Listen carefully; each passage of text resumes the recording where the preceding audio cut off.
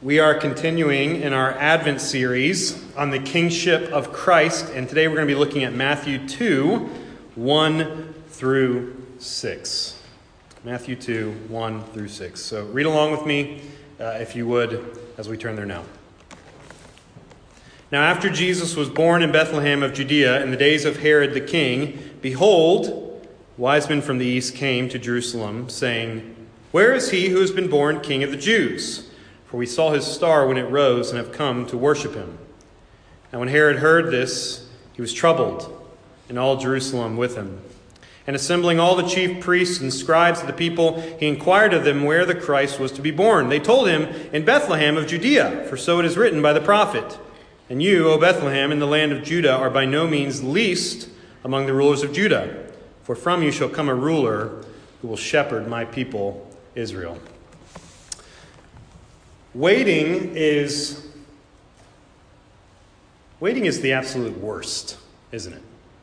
Waiting for things, for people, for anything. Just waiting. Waiting in general is awful. It's not fun. It's part of life. And did you know that the average person, the average human being, throughout their lifespan is going to spend 5 years of their life waiting in lines, waiting on hold on the phone, and roughly 6 months of that 5 years is going to be you sitting in traffic at traffic lights. 5 years. 5 years of your life waiting. Americans wait on average 20 minutes a day for the bus or the train. They wait 28 minutes in security lines whenever they travel, and they wait 21 minutes for a significant other to get ready to go outside, to go out the door. Let's go get ready to eat. Okay, just give me a few minutes. 28 minutes. 21 minutes. What about the doctor's office, where you sit in the waiting room? It's very aptly titled, because that's what you're going to do there. You're going to wait. 32 minutes is the average time in the waiting room, even if you have an appointment, right? You're going to have to wait. They want you to wait in the waiting room. It's not called the in-and-out room. It's not called the super happy to be here room. It's called the waiting room. This, of course, does not include the type of waiting we do within our own minds as we wait for diagnoses, we wait for new jobs, we wait for children, we wait for husbands or wives. We wait and we wait and we wait. We wait. This is probably why we hate waiting so much, because we're always doing it, because it seems like that's all we're ever doing. We're always waiting for something. We never actually stop. This waiting is an unwanted interruption in our fast-paced lifestyles. Nobody likes to be made to wait. But you see, Christmas itself is really a time of waiting, isn't it? Some people wait all year for Christmas to come, while others count down the days for it to be over. And then all of you know exactly who I'm talking about. You can all come up with somebody in your minds. A week after Christmas is over, they will post on social media, or they'll call you and they'll be like, 51 weeks. 51 weeks until next Christmas. I can't wait. Well, you're going to have to wait. They can't wait. But waiting itself is a gift. It's a gift from God. The Christian life is one of waiting. Patience is a fruit of the Spirit. Learning how to wait is really a lost art in our fast-paced information, gimme age that we live in. We're instant gratification, and having to wait for that is no fun. But you all know when you stop, and when you breathe, and you enjoy the waiting, the silence of it, it can really be quite beautiful and meaningful. And I think the older you get, the more you appreciate the waiting. You sit there and you go, can I just have a moment of peace? A moment where I don't have to do anything. Wouldn't that be nice? Well, the manger, the cross, Sunday morning worship, what we're doing right now, these are interruptions in our lives. And they force us to slow down and wait. God is saying, take notice. Smell the roses. Look what I've done. Look what I've made. Rest. In fact, God commanded us to take 1 day out of 7. 1 day out of 7 to rest, because he knew we wouldn't do it unless he commanded it. And there are people who can't stand that he commanded it. They don't want a day of rest. Why do we have to? No, I need to work on Sunday. I need to do this. But he's commanded us. He knows we need to rest. We need to rest in Him. You see, the Jews themselves were no stranger to this practice of waiting. There was a period between the Old Testament and the New Testament. It's called the intertestamental period. And it refers to the 400 years of silence between Malachi and Matthew. Now you have to imagine this. Imagine having a prophet. And anytime you wanted God's word, you could go to the prophet every month or every couple of years, and the prophet would have a word from God. And then we come to the end of the Old Testament. In Malachi 4, the last chapter in the Old Testament, he promises that there will be a son of righteousness.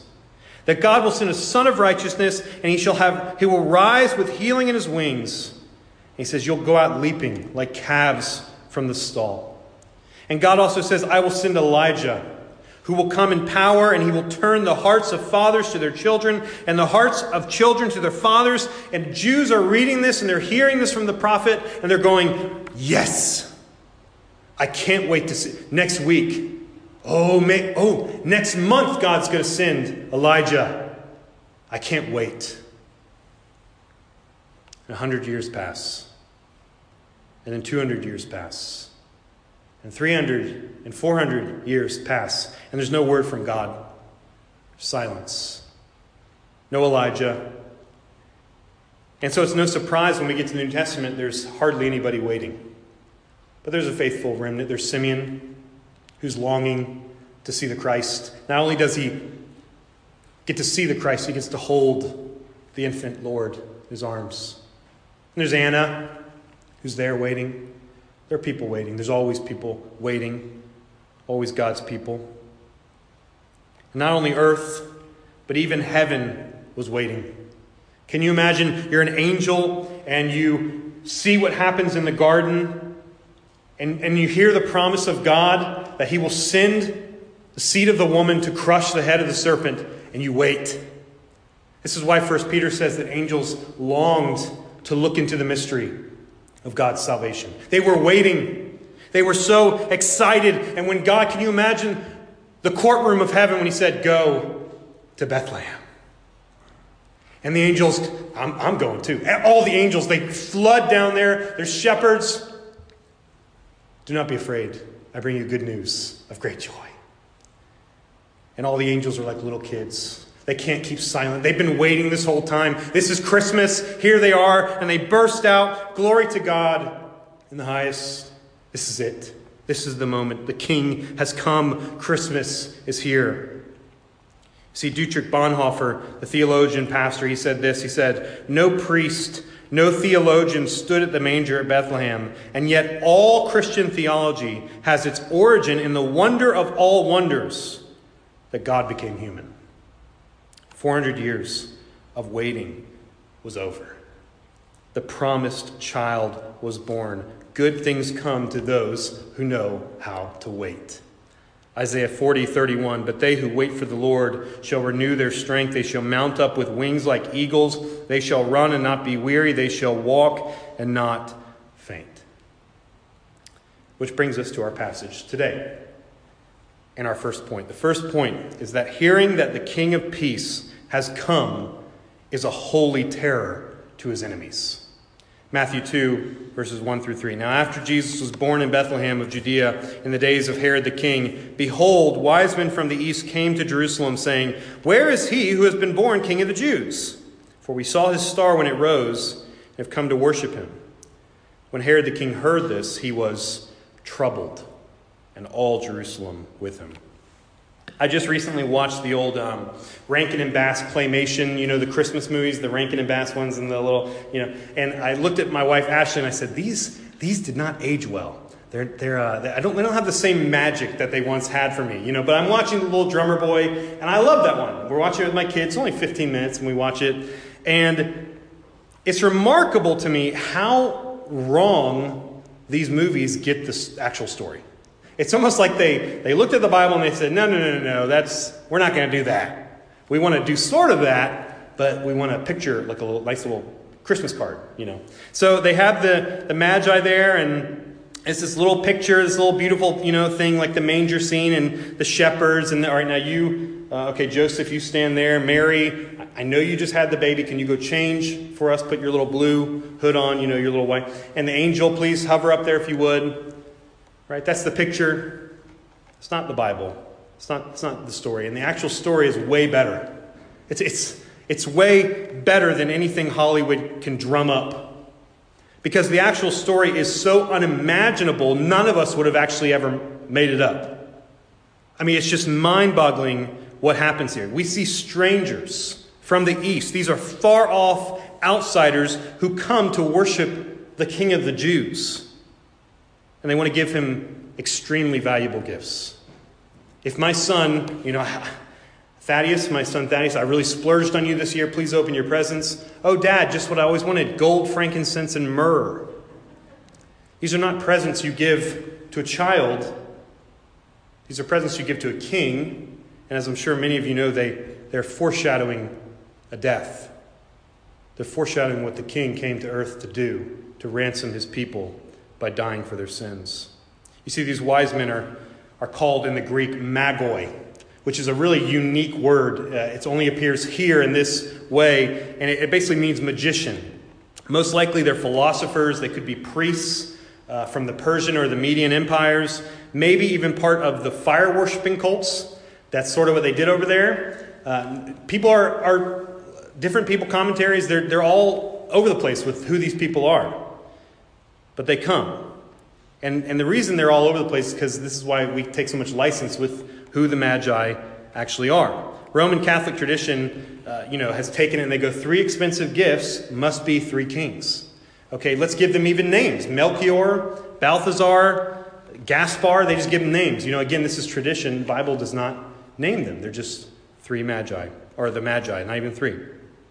The Greek word here, magoi, it appears in a similar fashion with Simon the Magus, who's a Simon the sorcerer. He's in Acts 8, or Elymas the sorcerer in Acts 13:6. So these magicians, these astronomers, these wise men are known practitioners of the dark arts, really, of some other religion, right? They're known for their wisdom. They're known for something they do, astronomy, whatever they're doing. But the beautiful thing about it is that these men who probably worshipped other gods, who probably practiced these dark arts, are now early victories of Christ our King.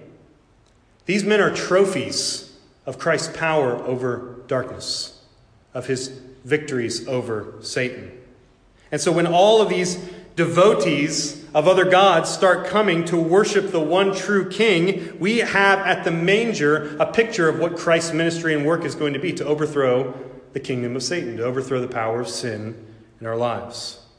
This reminds me of The Lion, the Witch, and the Wardrobe, C.S. Lewis's great Narnia books. The children first come to Narnia. They encounter 2 beavers who are anxiously waiting for the return of Aslan, the king. And they're there, and it's always winter. It's never Christmas. The White Witch has made sure it's always winter. Can you imagine that? Always winter, never Christmas. It's terrible for us Floridians. But something's changing.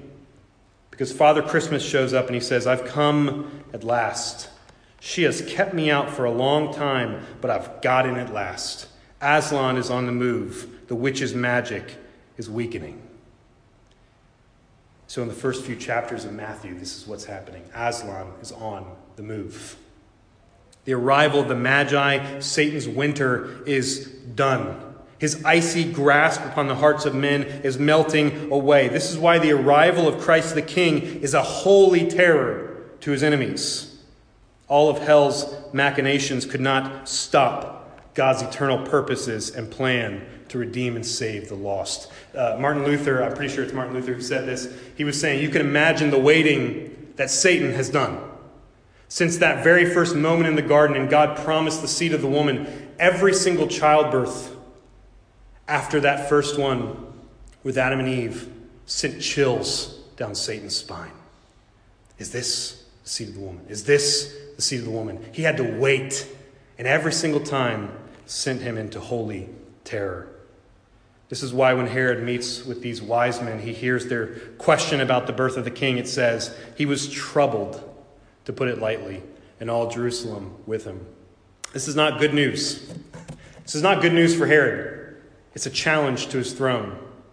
Where is he who has been born king of the Jews, the Magi asked. Now you can think, if you put yourself in Herod's mind, What? Why are these men, these wise men from the east, what do they care about some infant king of the Jews? Why do they care? What is Persia? What do they have to do with little Jerusalem? What's the point here? What are they doing here? This is very upsetting to him. What's their answer? Verse 2, for we saw his star when it rose, and we've come to worship him. You see, these men conclude that in time, this infant king of the Jews will not merely be king of the Jews. He will be king of the whole world. He will be their king. And so they have come to kiss the Son, lest he be angry. He will be king over all the earth. Every knee, the Bible says, will bow. Every tongue will confess. On earth, under the earth, in heaven above, some knees will bow in humble adoration to their king, while rebellious knees will be broken in subjugation to their Lord. And though this news troubled Herod was an Edomite. So of course, it troubled him. He didn't want to lose the throne. But you would think that Jerusalem, God's own people, you think they would have rejoiced and said, forget this guy. We're going with the Magi. Let's go. 400 years. Surely they would have been excited. But they're troubled. They're troubled as well. Only the foreigners, only those who are far off, only the outsiders want to come and worship the King of the Jews. Jesus in Matthew 8:11-12, he says this, I tell you, many will come from east and west and recline at table with Abraham, Isaac, and Jacob in the kingdom of heaven, while the sons of the kingdom will be thrown into the outer darkness. In that place there will be weeping and gnashing of teeth. So why was Herod in Jerusalem troubled? For the same reason that Satan and all the powers of darkness were troubled. Because the true king had come. Because winter was melting. Because all the pretenders and all those who were on the thrones were about to be kicked off. And the days of man's rebellion was given an expiration date. The king had come to spread his kingdom, to free his people from sin. The waiting was over. You see, this also means that Christ's kingship for us means we're not on the throne. It means disruption, disturbance, interference with our plans. If you're like me, you don't like this all the time.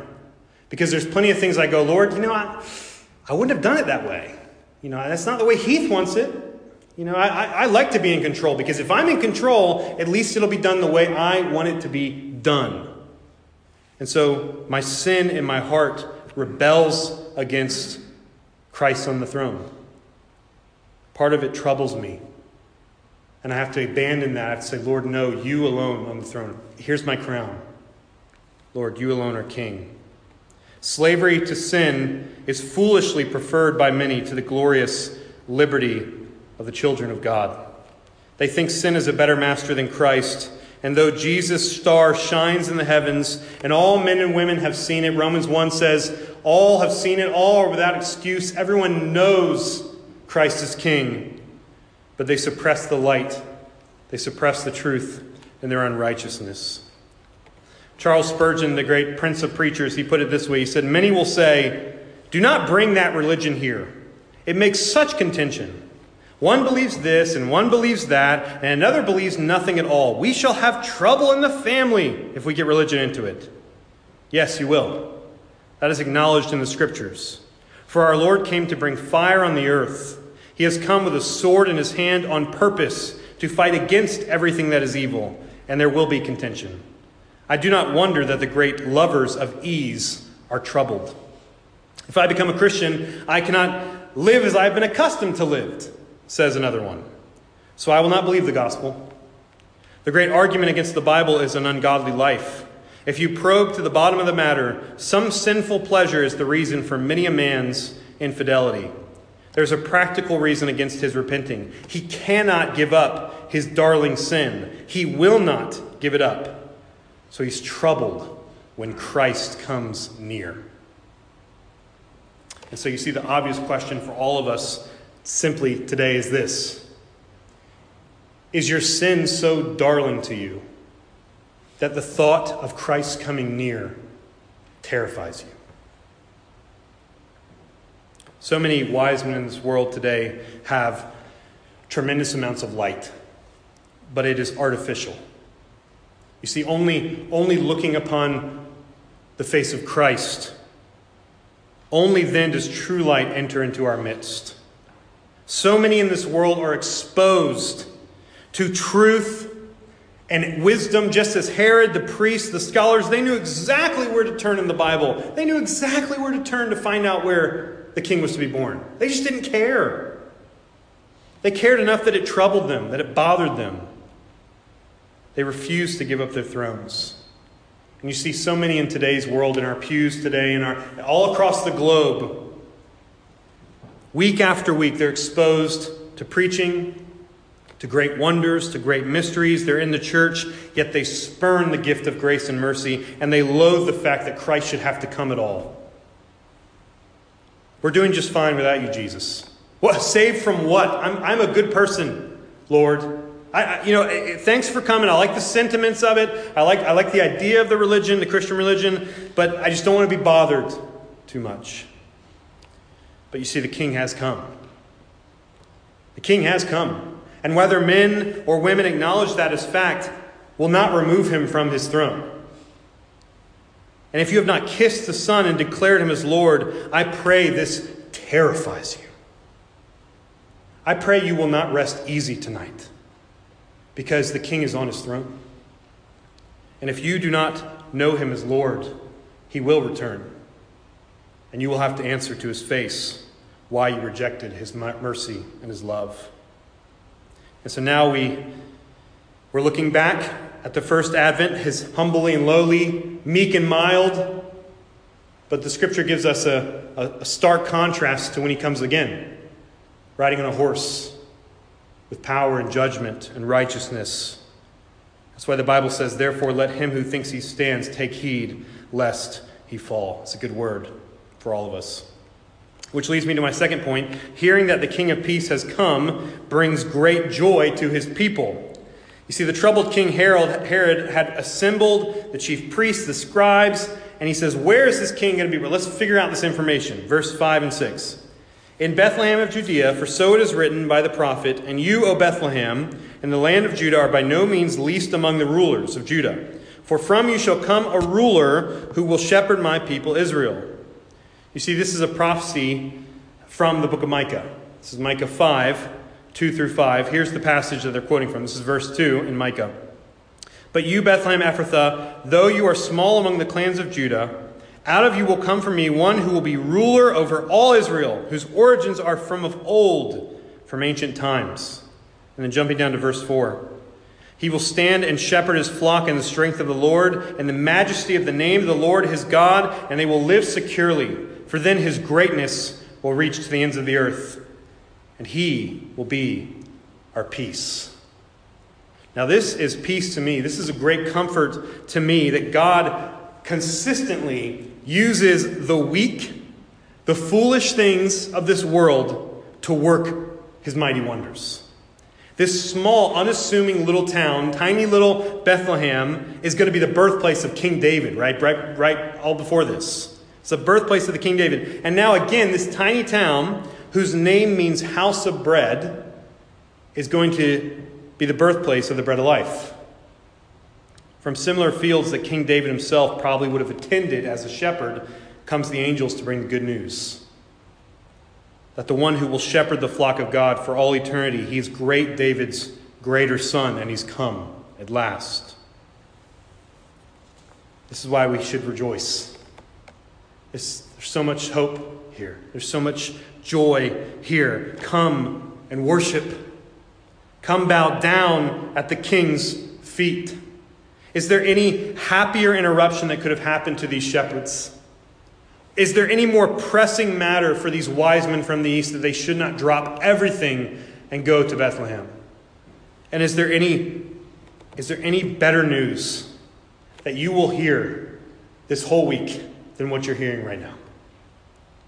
That the King has come to be with his people, to guide his people, to take care of his people, to redeem his people from their sin. Dietrich Bonhoeffer, again, strikes at the wonder in the heart of Christmas. He writes this: Only the humble believe him and rejoice that God is so free and so marvelous that he does wonders where people despair, that he takes what is little and lowly and he makes it marvelous.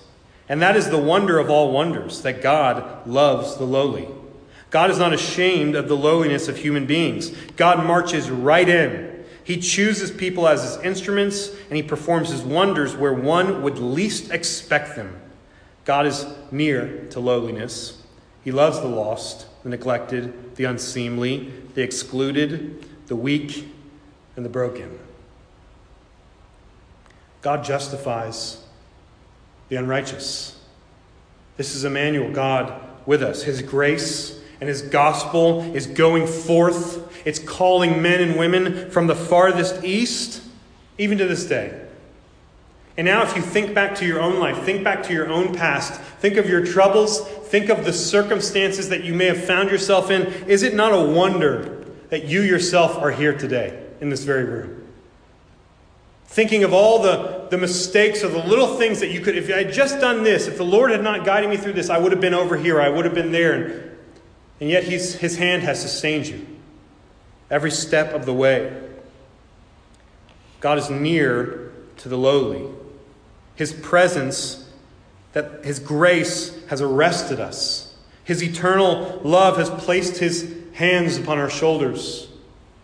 And now we are taken prisoners for Christ. You see, this Advent message is utter joy for those who love their King. This is not a holy terror for us. This is holy wonderment. This is the stuff of mystery and legends. The manger is a reminder that the King has come. He took on flesh and that he made himself subject to waiting. Jesus, the God outside of time, entered human history and was subject to waiting for stuff. I want you to let that sink in. Let that sink in, that Jesus had to wait. He waited for food. He waited for his disciples. And now he's still waiting. He's waiting in heaven to come just as we wait on earth for him to return. Jesus knows what it feels like to wait, and that means he sympathizes with us during our waiting. Not only that, but he's with us during this time. Which leads us to our final point today. Hearing that the King of Peace is coming again should ignite our faith. So what do we do? What do we do during the waiting? Now that we're waiting, now that we know the Christ the King is on his throne, we've given up our thrones, we put him on it, we want to worship and adore him. What is our salvation for? What are we saved for? I can say without a doubt, my number one prayer, maybe many of you as well in 2020, I've prayed this probably more times than I can count. I've prayed for the King to return.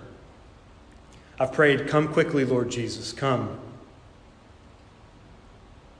And since I know that the Lord has heard my prayer, the question then becomes, what is taking him so long?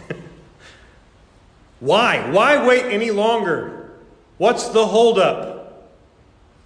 And the answer, of course, is because he's patient. God knows how to wait. And I praise God for that God is patient with us. I would quote this every single Sunday if I could. This is 2 Peter 3:9. It says this, the Lord is not slow in keeping his promise as some understand slowness. Instead, he is patient with you, not wanting anyone to perish, but everyone to come to repentance. You see, God is patient because the full number of elect from all over the globe, from the east to the west, they're not all in the pasture yet. The flock of God is not all in yet, so he's waiting for every last little sheep to come. So if we want to speed this up, this is why evangelism, this is why world missions is so important to the life of the church. You know, us Reformed folk kind of get a bad word sometimes. They go, well, you guys don't care too much about evangelism. That's not true at all. That's not true at all. We want every tribe, every nation, every tongue. We want everybody to come into the pasture. We want our shepherd to come and return. Revelation 16:15, Jesus says, behold, I'm coming like a thief. Blessed is the one who stays awake, keeping his garments on, that he may not go about naked and be seen exposed. You see, blessed is the Christian that is found ready and waiting. Blessed is the Christian who has mastered the art of holy, godly waiting. What do I mean by that practically? Thank you for asking. First of all, godly waiting looks like witnessing to our friends, to our family, to our enemies. This is our message. The Master's coming back. The King is coming back. Make way his return. Repent of your sins. Be baptized into Christ. Relinquish your thrones. It's an emergency. It's urgent. He could come back right this minute. He could come back next week. He could come back tonight. Anytime he could come back. And I want everybody at the table. Secondly, godly waiting looks like preparing your own heart, your own self for the King's arrival. It means daily killing your sin. Many of you will know the story of the Spartan boy, right? This was a story told to show just how tough Spartan men were, okay? So there's a Spartan schoolboy, and he captures a fox. He wants to keep the fox for himself, but it's time to go in. The schoolmaster calls them in, so he tucks the fox under his cloak, and he holds the fox tightly to his chest, to his bosom, and he maintains stiff face, right? He does not show what's going on. Otherwise, the schoolmaster would find the fox, and he'd be punished severely. So the fox is there all the while, eating away at the boy's flesh. But the boy does not show any sign of it, until finally the fox eats the boy's heart. And you say, that's an extreme story. But isn't that what many of us do with our sin? That we hold this precious, darling little sin to our bosom, we hide it, and we keep it close, and we think, the schoolmaster will not see this.